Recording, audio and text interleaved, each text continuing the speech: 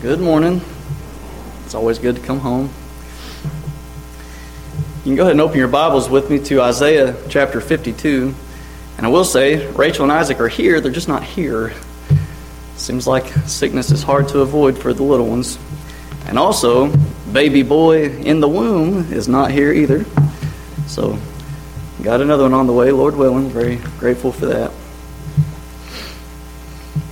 Your brethren in Kingsport send their greetings. I didn't know Luke was here next week, but I know Obi's here the next week. So I see your scheduling tactics. Kingsport. I like it. Isaiah chapter 52. We'll start in verse 1. Isaiah 52 verse 1 says, "Awake, awake, put on thy strength, O Zion. Put on thy beautiful garments, O Jerusalem, the holy city. For henceforth there shall no more come into thee the uncircumcised and the unclean. Shake thyself from the dust, arise and sit down, O Jerusalem. Loose thyself from the bands of thy neck, O captive daughter of Zion. For thus saith the Lord, ye have sold yourselves for naught, and ye shall be redeemed without money. For thus saith the Lord God, my people went down aforetime into Egypt to sojourn there, and the Assyrian oppressed them without cause. Now therefore, what have I here, saith the Lord, that my people is taken away for naught? They that rule over them make them to howl, saith the Lord, and my name continually every day is blasphemed. Therefore my people shall know my name. Therefore they shall know in that day that I am he that doth speak. Behold, it is I. O Zion, O Jerusalem, O child of God, hear the word of the Lord."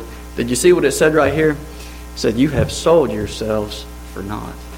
You sold yourself for nothing. What are we by nature? Slaves to sin, are we not? Carnal, sold under sin. And yet, did you see the blessed promise that he told us here? Ye shall be redeemed without money. Tells us something very similar in Isaiah 55. Our brother just read it in Isaiah 43. Ye have been redeemed. I redeemed you. You're mine. Oh, what good news. Oh, what a blessed promise. I like what it said here in verse 6. My people shall know my name. They shall know. In that day, they're going to know, it is I. I am he. Now for our text, one verse here really caught my attention. And it's where we left off at verse 7. Read it with me. What a glorious verse this is. How beautiful upon the mountains are the feet of him that bringeth good tidings, that publisheth peace, that bringeth good tidings of good, that publisheth salvation, that saith unto Zion, thy God reigneth. What a glorious verse. Do we know who this man upon the mountains is? Do you know who he is? It's our Redeemer. It's our Savior. It is He, the Lord, our God. He's upon the mountains. All right? We're going to see that very clearly, I pray. Now, my desire for this message is that God might enable us to get a glimpse of His beautiful feet. I love how that verse is worded. How beautiful upon the mountains are the feet of Him. And I'll tell you this, in Romans 10 it says something similar, but it says them. And it's talking about God's preachers, those who declare Him. He's the one. He's the one with the beautiful feet. Let's look at some scripture here. Turn to Nahum chapter 1. Nahum chapter 1, if your Bible's like mine, page 1158 in the Old Testament. Nahum chapter 1.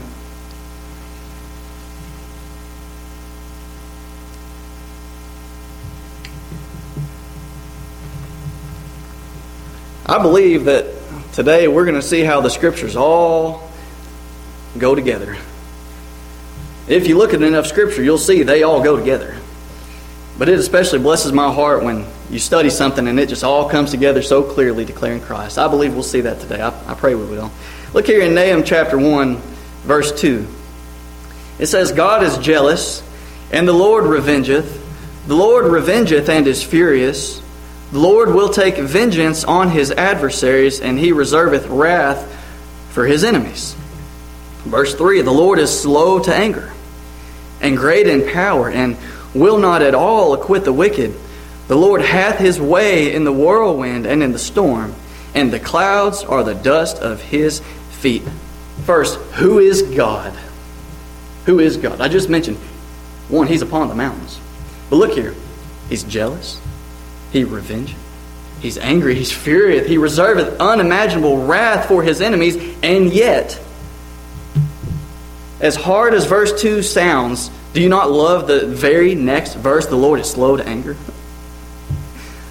Great in power, doesn't that comfort you? Now, he will not at all acquit the wicked. He's holy, he's just. He must deal with sin righteously. But know this, he has his way. You ever get upset and just all tore up about life? He hath his way in the whirlwind and in the storm. Now, the reason I had us turn here was the end of verse 3. The clouds are the dust of his feet. That's what we're talking about, his feet. The clouds are the dust of his feet. A body was prepared for him. Who? God. A body was prepared for God Almighty. And he came here, he took upon himself that body, and he walked upon the very earth. He spoke into existence with feet, just like you and I have. So his feet knew no sin. Glaring difference. God has feet. Now what's the significance here? All right, it makes sense to me. It really makes sense to me for you and me to have feet. We are of the earth, earthly. He came down from above. He's above all. He's heavenly. And yet, not only did he have feet, right now, seated on his throne, he has feet. God. Now, if we're going to see anything about the true beauty of our Lord's feet, we must see him as he is and where he is. Did you see what Isaiah 52:7 told us about where he is? I think I've already said it 3 or 4 times. He's on the mountains. Look here in Nahum 1 verse 15. Behold upon the mountains the feet of him that bringeth good tidings, that publisheth peace. See, all the scriptures, they declare the same glorious person. They declare Christ in his beauty on the mountains. Now, I want to touch on this for a minute. Religion's all about a mountaintop experience. Religion loves to point men to the mountains. But I fear that religion points men to mountains and many things, but not to the Lord Jesus Christ. He's all we need. Nothing else matters. We just need to know him. We need to see him. We need God to give us faith to believe on him, because Christ is all in all. Our dear brother David loved to sing that song, didn't he? Christ is all. I love to sing it too. You may not want to hear me sing it, but it's a good song. Let's consider a few mountains, okay? First, Mount Sinai. We know what that is, don't we? That's where God gave his law. That's where God gave his law that declares him to be holy, just, righteous. Religion will say, look to the law. You better keep the law. Now, yep, you're a sinner, but if you just work hard to keep that law, God will see your good outweighed your bad and you'll be accepted. No. God tells us about his law that every mouth may be stopped. Is that not what happens when you hear what God's law truly says? You that desire to be under law, do you not hear what it's saying? It says guilty. Guilty. The law was our schoolmaster to bring us unto Christ. Does the law not show us we need Christ? When you read the commandments, when you read the commandment, thou shalt love the Lord thy God with all the heart, soul, mind, and strength, and love your neighbor as yourself. Do you not see your need of Christ? Because we see our utter failure, our utter inability. God tells us we offend in one point, we're guilty of all. It doesn't matter how much good you think you can do the rest of your life. It's too late. It's too late. When we came forth from our mother's womb speaking lies, we were conceived in sin. It's too late. Doesn't matter what we do here, it's too late. Do we see Christ having redeemed us from the curse of that law? Free from the law, oh happy condition. Pray God has caused us to look upon Mount Sinai and see Christ. in our place. I'll tell you another mount. It's a mount pretty much everybody knows, right? Mount Calvary. Mount Calvary. Now, when false religion looks to Mount Calvary, they see a man. I don't know that they see God. I don't think so. From the things that I hear said, spoken of, this man Jesus. I see the Lord thy God in the midst of thee, mighty saving. That's what I see. I don't see what religion sees when they look at him and they see a decision. Well, that thief, he just decided. No, that thief decided, just like the other thief, to cast the same in his teeth until the Lord did something for him. Until the Lord spoke to him and pierced his heart as he was being pierced himself. That man didn't make a decision. Now, I will tell you this. When I look at Mount Calvary, I see a decision. But not ours. Not mine, not yours, but God's. What did God's Word declare? You know, the Old Testament Scriptures, they declare something. They declare someone. They all spoke to this person, this man with beautiful feet upon the mountains, and this glorious event that was going to take place on a mountain. Mount Calvary in Jerusalem. I think you just read it in Isaiah 43, something along the lines of, I will be their God and they shall be my people. That was a decision that God made long ago, long before you and I were ever a thought, right? In our parents' minds. Call his name Jesus, for he shall save his people from their sins. That wasn't my decision. That was God's. This is a faithful saying, worthy of all acceptation. Christ Jesus came into the world to save sinners. Paul said, of whom I'm chief. That was God's decision. You understand that? It was God's decision. Those vessels of mercy afford prepared unto glory. Whose decision was that? That was God's decision. Praise God for his decision. Do we see Christ not making salvation possible for whoever will want to do with him? None of us wanted anything to do with him. That's why we crucified him. They said, our blood, let his blood be on us and on our children. We're the children. Make no mistake about it. We are the children. Now, by God's grace, I pray we're the children of God. If Christ hung there as our substitute, we are the children of God. If we're Jacob, can we identify with him? Trickster, conniving, evil brother. Oh, Israel. I love just thinking about how God gave him a new name. Don't you love that? You know, he makes his people to be kings and princes with him, in Christ. On Mount Calvary, I see salvation accomplished. The last mount I'm going to mention is Mount of Transfiguration. Now, I assume religion sees a wonderful, miraculous, mountaintop experience. But if that's all we see, we've missed it. On that mountain, you know, when Peter, James, and John, the Lord took them up there with them, and first they fell asleep.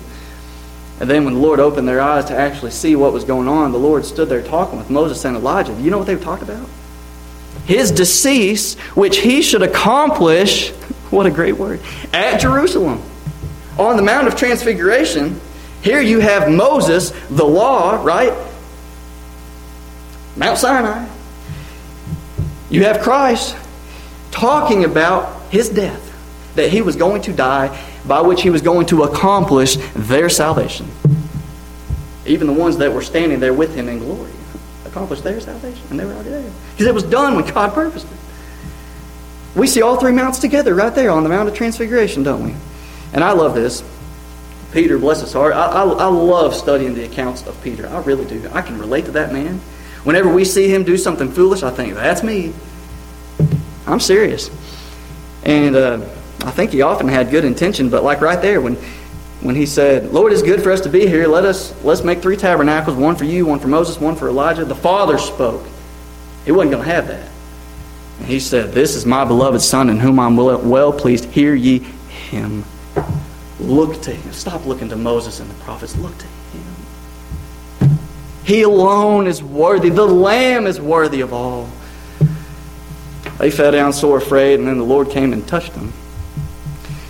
He said, arise. They saw no man. They didn't see Moses and Elijah anymore. They saw no man save Jesus only. When we look to all these mounts, there's a lot of mounts in this scripture.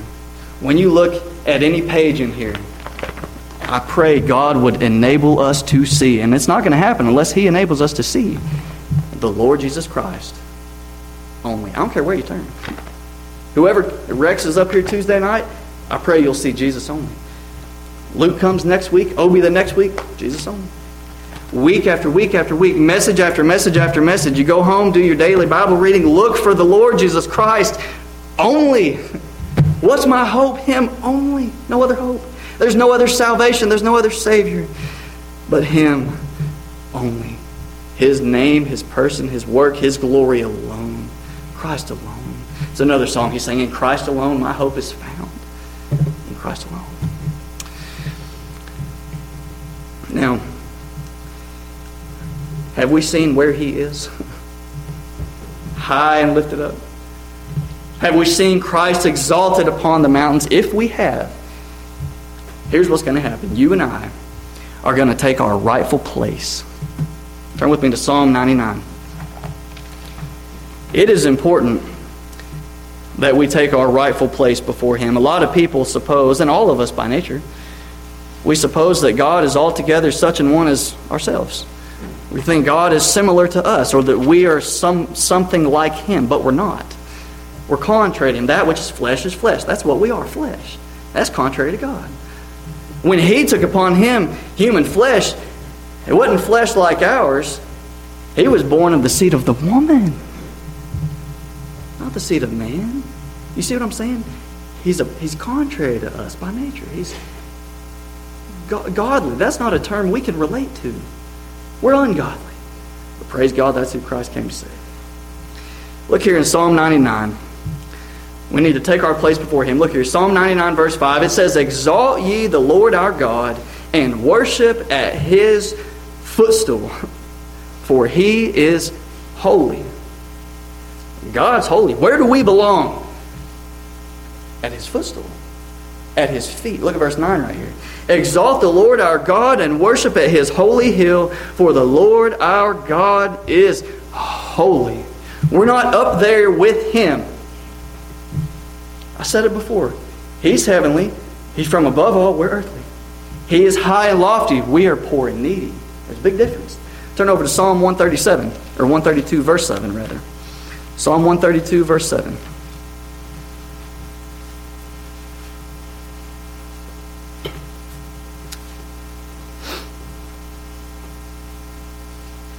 Psalm 132 verse 7 says, we will go into His tabernacles. We will worship at His footstool. One, that's where we ought to take our rightful place, is at our Lord's footstool.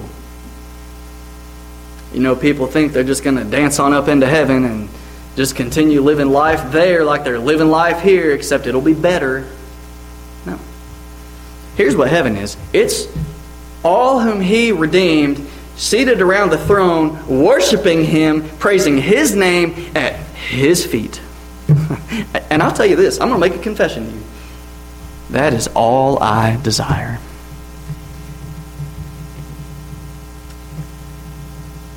The first time I brought this message was in Crossville about a month ago, and I was there Saturday. A brother Bill, he passed away, and we had a funeral.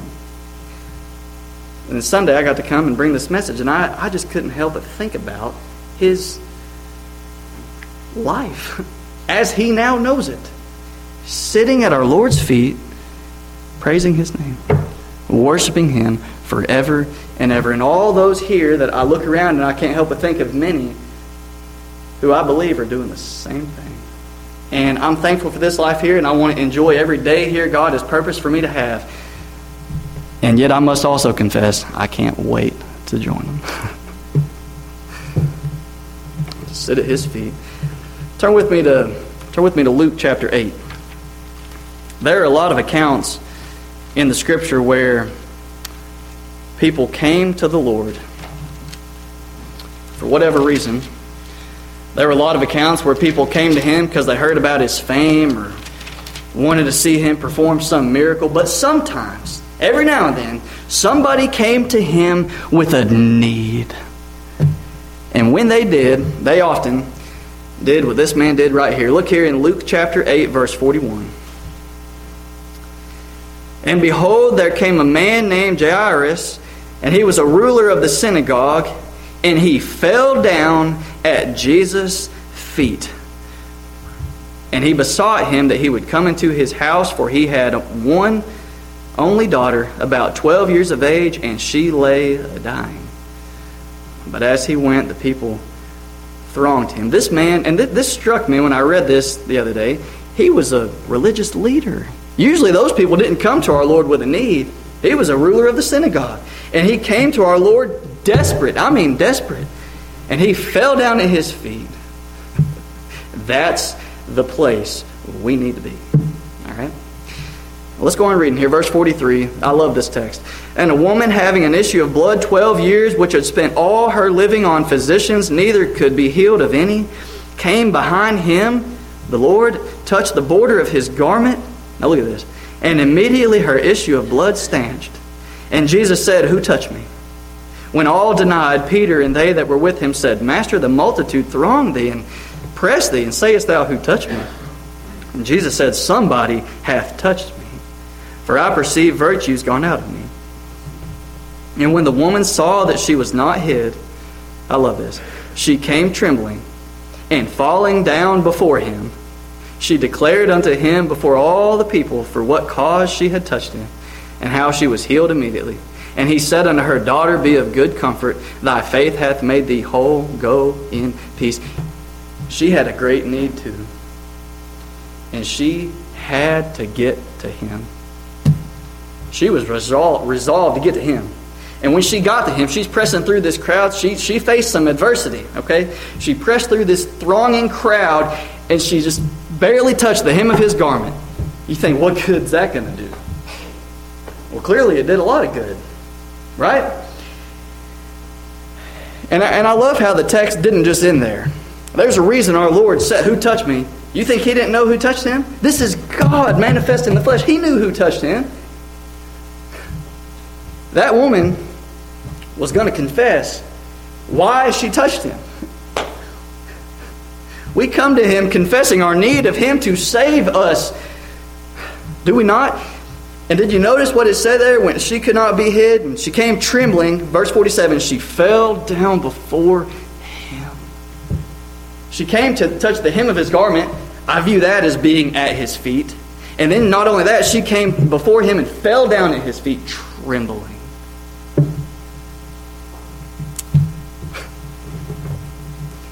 Do you see that's the place for a needy sinner? What did our Lord do? He saved her. He saved her. Right here, that man, Jairus, his daughter died. We'll read it. Let's go on reading. Verse 49. While he yet spake, there cometh one from the ruler of the synagogue's house, saying to him, Thy daughter is dead. Trouble not the master. Let him go. It's too late. Nothing to do here. Read on, verse 50. But when Jesus heard, he answered him, saying, Fear not, believe only, and she shall be made whole.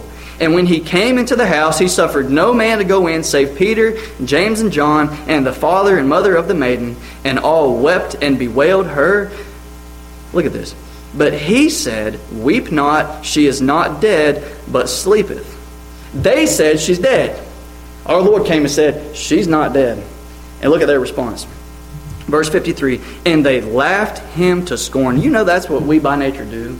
We hear about God and what God's Word declares, and we laugh at him. That's exactly what we did at the cross. Mocked him, mockingly, we hailed him, King of the Jews. Didn't see any power. If you be the Christ, come down from the cross and we'll believe you. He saved others, let him save himself. That's the point. He wasn't there to save himself. He was there to save others. Read on. They laughed him to scorn, knowing that she was dead. And he put them all out, and he took her by the hand and called, saying, Maid, arise. And her spirit came again, and she arose straightway. And he commanded to give her meat. And her parents were astonished, but he charged them that they should tell no man what was done. They're just going to glory in the experience. They're just going to glory in the event. Not going to glory in him. That girl, she died. That woman with the issue of blood, she had a terrible issue of blood, 12 years. There, she spent all she had on many physicians. There's just one physician who's going to do us any good.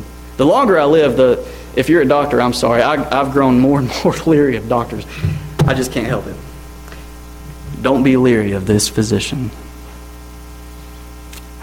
He heals all manner of sickness. I think there's an account where he went out and he just healed everybody. All through the scriptures, he healed tons of people. But here's the sickness that we need to be healed from: sin. That's the sickness. All these other sicknesses are, one, because of sin. And two, this is the sickness that we can't afford to not be healed from, because there's an eternal punishment of death. Not this one time, close your eyes and the Spirit leaves you. Not that death. Spiritual death. Cast into the lake of fire. Cast into chains of outer darkness. That's the death of sin. The wages of sin is death. That's it. But praise God, the gift of God is eternal life. Through Jesus Christ our Lord. Our Lord right here, He gave life to these people. Life.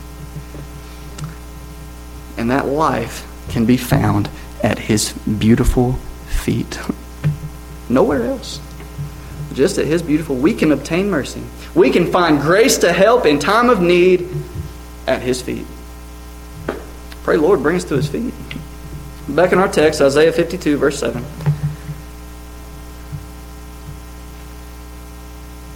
How beautiful upon the mountains are the feet of him that bringeth good tidings. The Lord Jesus Christ bringeth good tidings. I thought of when the angel of the Lord came to the shepherds. Here's what the angel told these shepherds. I bring you good tidings of great joy, which shall be to all people. For unto you is born this day in the city of David a Savior, which is Christ the Lord. Can you imagine what good news that was to them? Oh, good news. When the pronouncement came to Mary and Joseph, I'm sure it was shocking. Best news they'd ever heard in their life.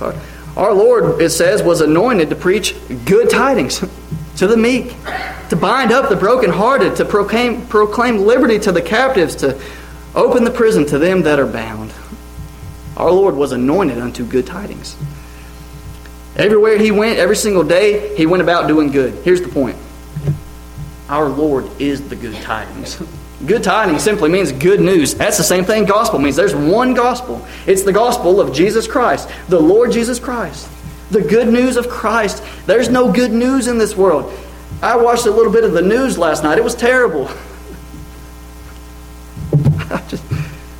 It's always terrible. I may see a sliver or a headline of something that I view positively, but ultimately, I could do without it. Here's the good news. Christ came to save His people, and He saved them. He saved them. Our text right here goes on to say good tidings of good.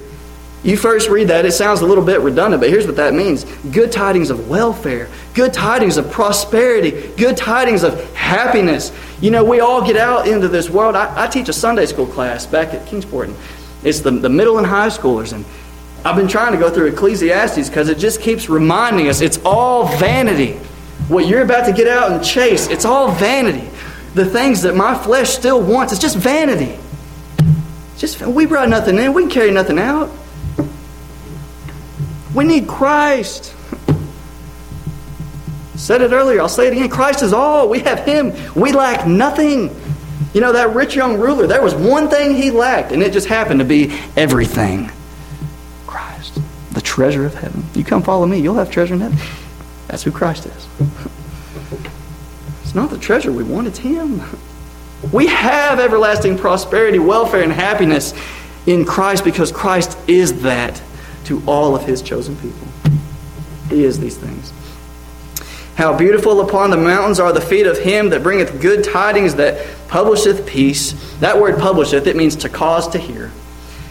Christ causes peace to be heard. You know, everybody in life, they're just looking for peace, peace on earth, peace in the home, peace in the country, and all that. That'd be great. As much as possible, live peaceably with all men. We should strive for peace. But here's the peace I'm interested in. Peace with God. And here's where religion also goes wrong. Won't you make your peace with God? Yeah, let us make peace with God whom we've sinned against. God whom we hated without a cause. God whom we nailed to a cross. Let us make peace with Him. That makes a lot of sense. No, I need Him to make peace with me. having made peace through the blood of His cross. Colossians 1:20. Christ, you remember a name that He was given in Isaiah? Prophesied with this name, Prince of Peace. The Prince of Peace came into this world not to offer peace, not to make peace for everybody. He came to obtain eternal peace for His people, His elect people, His bride, whom the Father gave Him. And He did it. I just mentioned the verse in Colossians 1. In Ephesians 2, verse 14, I believe it tells us, Christ is our peace. He broke down that middle wall of partition that was between us and God. Our sins separated us from our God. Christ broke it down. He made us one, reconciled us by Himself. We don't have to do anything. He made it. It's done. It's finished. Peace. Peace, peace, wonderful peace. Coming down from our Father above. Oh, praise God. His beautiful feet were pierced in order to secure our peace. That's why. That's why. Today shalt thou be with me in paradise. You know, when our Lord hung there on the cross and both those thieves were mocking Him, He knew. He knew who His sheep were. I know my sheep. He wasn't known of His yet, but He was in just a few minutes. And He followed Him. My sheep follow me. That one thief whom the Lord saved, very soon He followed the Lord. He followed Him. Because the Lord gave unto him eternal life, and he shall never perish. While they pierced His hands, no man could pluck that thief out of His hands. That blessed my heart to think about. Our text again, how beautiful upon the mountains are the feet of him that bringeth good tidings, that publisheth peace, that bringeth good tidings of good, that publisheth salvation. Don't you love that word? Now again, that word publisheth means to cause to hear. God causes His salvation to be heard. Who's going to hear it? His sheep. My sheep hear my voice. We're going to hear. We're going to hear Him. We're going to hear His salvation. Not everybody's heard it, and here's how I know. Many people are still trying to save themselves. They've not heard His salvation. They've not believed on Him. They've not believed on God's salvation, Christ. Otherwise, they'd rest in Him. Look unto me and be saved. Quit trying to save yourself. Look to Christ. He's the author and finisher of a great salvation. Now, how shall we escape if we neglect so great salvation? We can't and we won't. But there's a great salvation. And Christ started it. Christ finished it. He did the whole thing. May God enable us to believe on Him alone. You know, when the Lord put Jonah in that whale's belly, He caused that whale to spit him up on dry ground, and Jonah went marching into Nineveh. When Jonah was in that whale's belly, right before the Lord caused that whale to spit him out, Jonah said, "Salvation's of the Lord." Oh, I've been so foolish. God says, go to Nineveh. I'm going to Nineveh.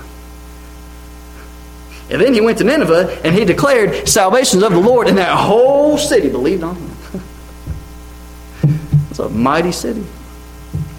God has clothed His people with salvation.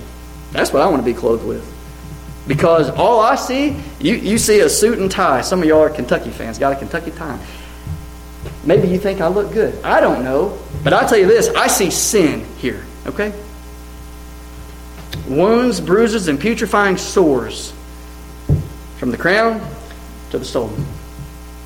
Through and through. It's no wonder God's people cry, "Wash me thoroughly. Cleanse me from all my iniquity, all my sin." And we know this great salvation. He has washed us. He loved us, and He washed us from our sin in His own blood.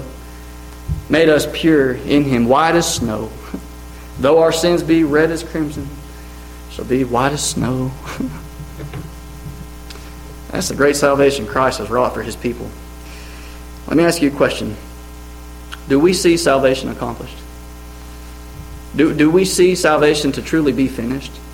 Or is there something, it just seems like we just need to do something. There's something left for us to do. Well, God just needs you to accept it. No. No, He doesn't. His people will be willing in the day of His power. He'll draw them to himself with those everlasting cords of love. You better believe it. You see, no man can come to him except God the Father draw him. Now come to him, all that the Father giveth me, they shall come to me. Him that cometh to me, I'll in no wise cast out. Come to Christ, believe on him. Again, the message of Ecclesiastes that I see, look away from our vain selves and look to Christ, the fullness of God. The fullness of the Godhead dwelling in a body. Look to him. Look to him. And him alone.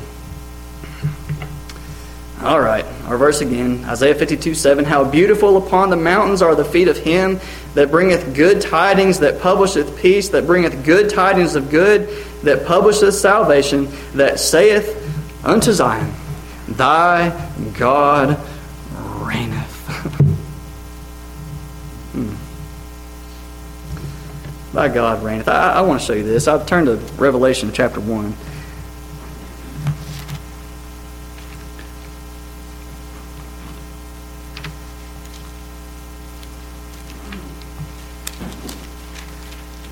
Let me mention this about our feet real quick. Our feet, mine and yours, our feet run to evil.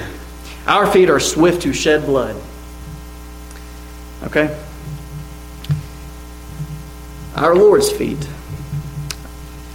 I want to show you where our Lord's feet went. Look here in Revelation 1, verse 12.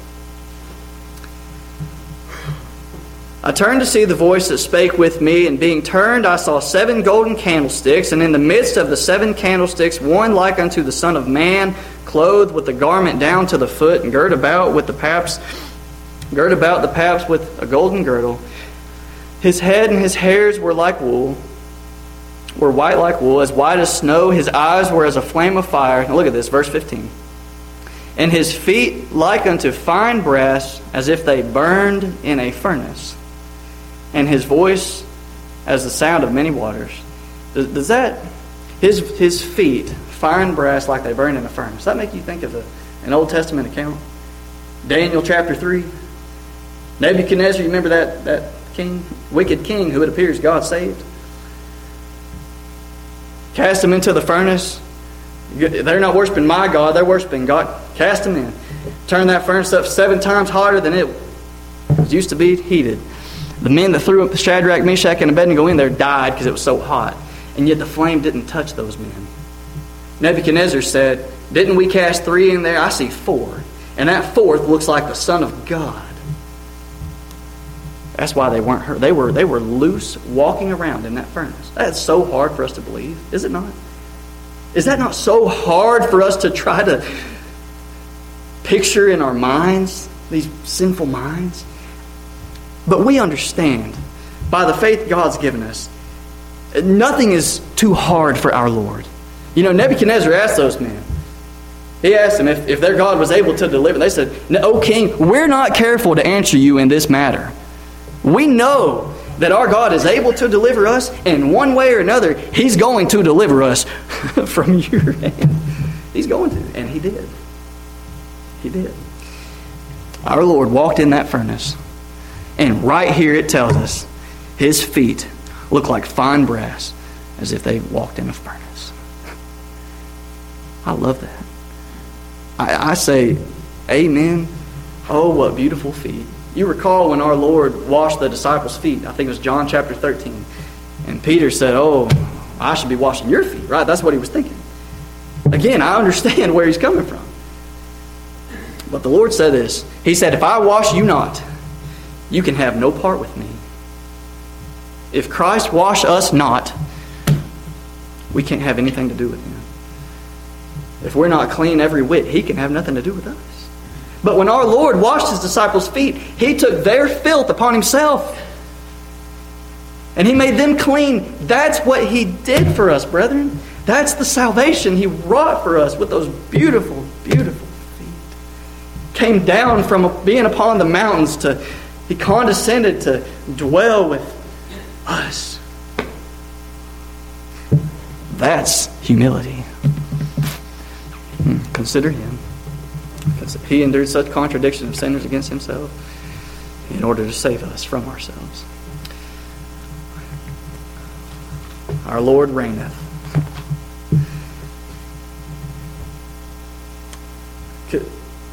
Why did he get in that furnace with those men? How was he able to deliver them from that? That seemed like a this is it. Dead end situation. No turning back. It's over. We're doomed. Here's how he did that. Because he reigneth. If only we understood what that means. The Lord God omnipotent, that's Christ, reigneth. I love that word so much. He didn't, there have been kings that, quote unquote, reigned. I watched a TV show, I think it was called Reign. There are people in this earth who reigned. Listen, man reigns over nothing. The Lord reigneth. He has reigned, he does reign, he'll always reign. I love this. He shall reign over the house of Jacob forever. That's what it says. Of his kingdom there shall be no end. Because he reigneth. We don't let him. He reigns. Our president, whoever our president is, they can sign what's called an executive order, right? Well, there's no executive orders here. How foolish. Most of what a president does, he has to have a bunch of other hooligans say, okay, you can do it. Sign off on it. God reigns. He reigneth. We can trust that kind of God, can't we? The God who does what he has his way in the whirlwind and the storm. Those clouds that we think are so high above us, and they are. They're just the dust of his feet. I love thinking about our Lord's reign. I'll leave you with this. Turn to 1 Corinthians 15. Read a couple verses here. 1 Corinthians 15. 1 Corinthians 15, verse 24.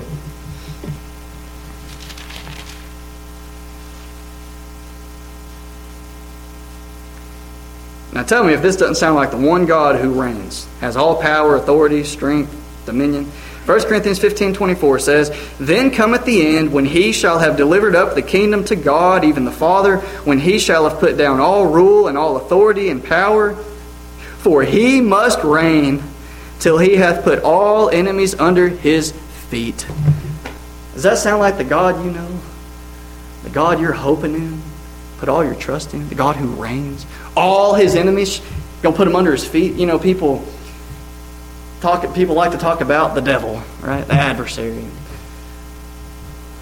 Now, know this. We're no match for him. People think they can just turn their back to him and avoid it. No. It's no wonder he thrives in churches, right? False churches. People that think he's not welcome in their house and he's ruling their heart. But he's no match for God. He's God's devil. And we know that from the scriptures, but you just think of Job. Have you considered my servant Job? He was probably already dying to afflict Job. And then the Lord let him. Because he's his devil. Our God has no rivals, no competition. No one's vying for his throne. Again, in the scriptures, we see people vying for the throne. And we've seen it in history books and in life, People want to rule. People want to reign. Christ reigneth over all. Look at the next two verses right here. 1 Corinthians 15:26. The last enemy that shall be destroyed is death, for he hath put all things under his feet. Even death itself is no match for our God. We fear it. We just do. Christ died. And yet he reigneth. He died. And yet he reigneth. In Christ we have died. Crucified with Christ, nevertheless we live. Because Christ lives in us. And we live in him. And we shall forever live. In him we live, move, and have our being. We do now and we always shall. Always. All things are under his feet now, and they always will be. Nothing's gonna thwart him and his purposes. Nothing. I know I've gone long, but I pray we've seen his beautiful feet today. I really do. His beautiful, reigning, sovereign, saving, almighty feet. Pray God would bring us to his feet. That's where we're going to spend eternity. If we're in him, if we've seen him, we'll sit right at his feet forever and ever, praising him. Amen.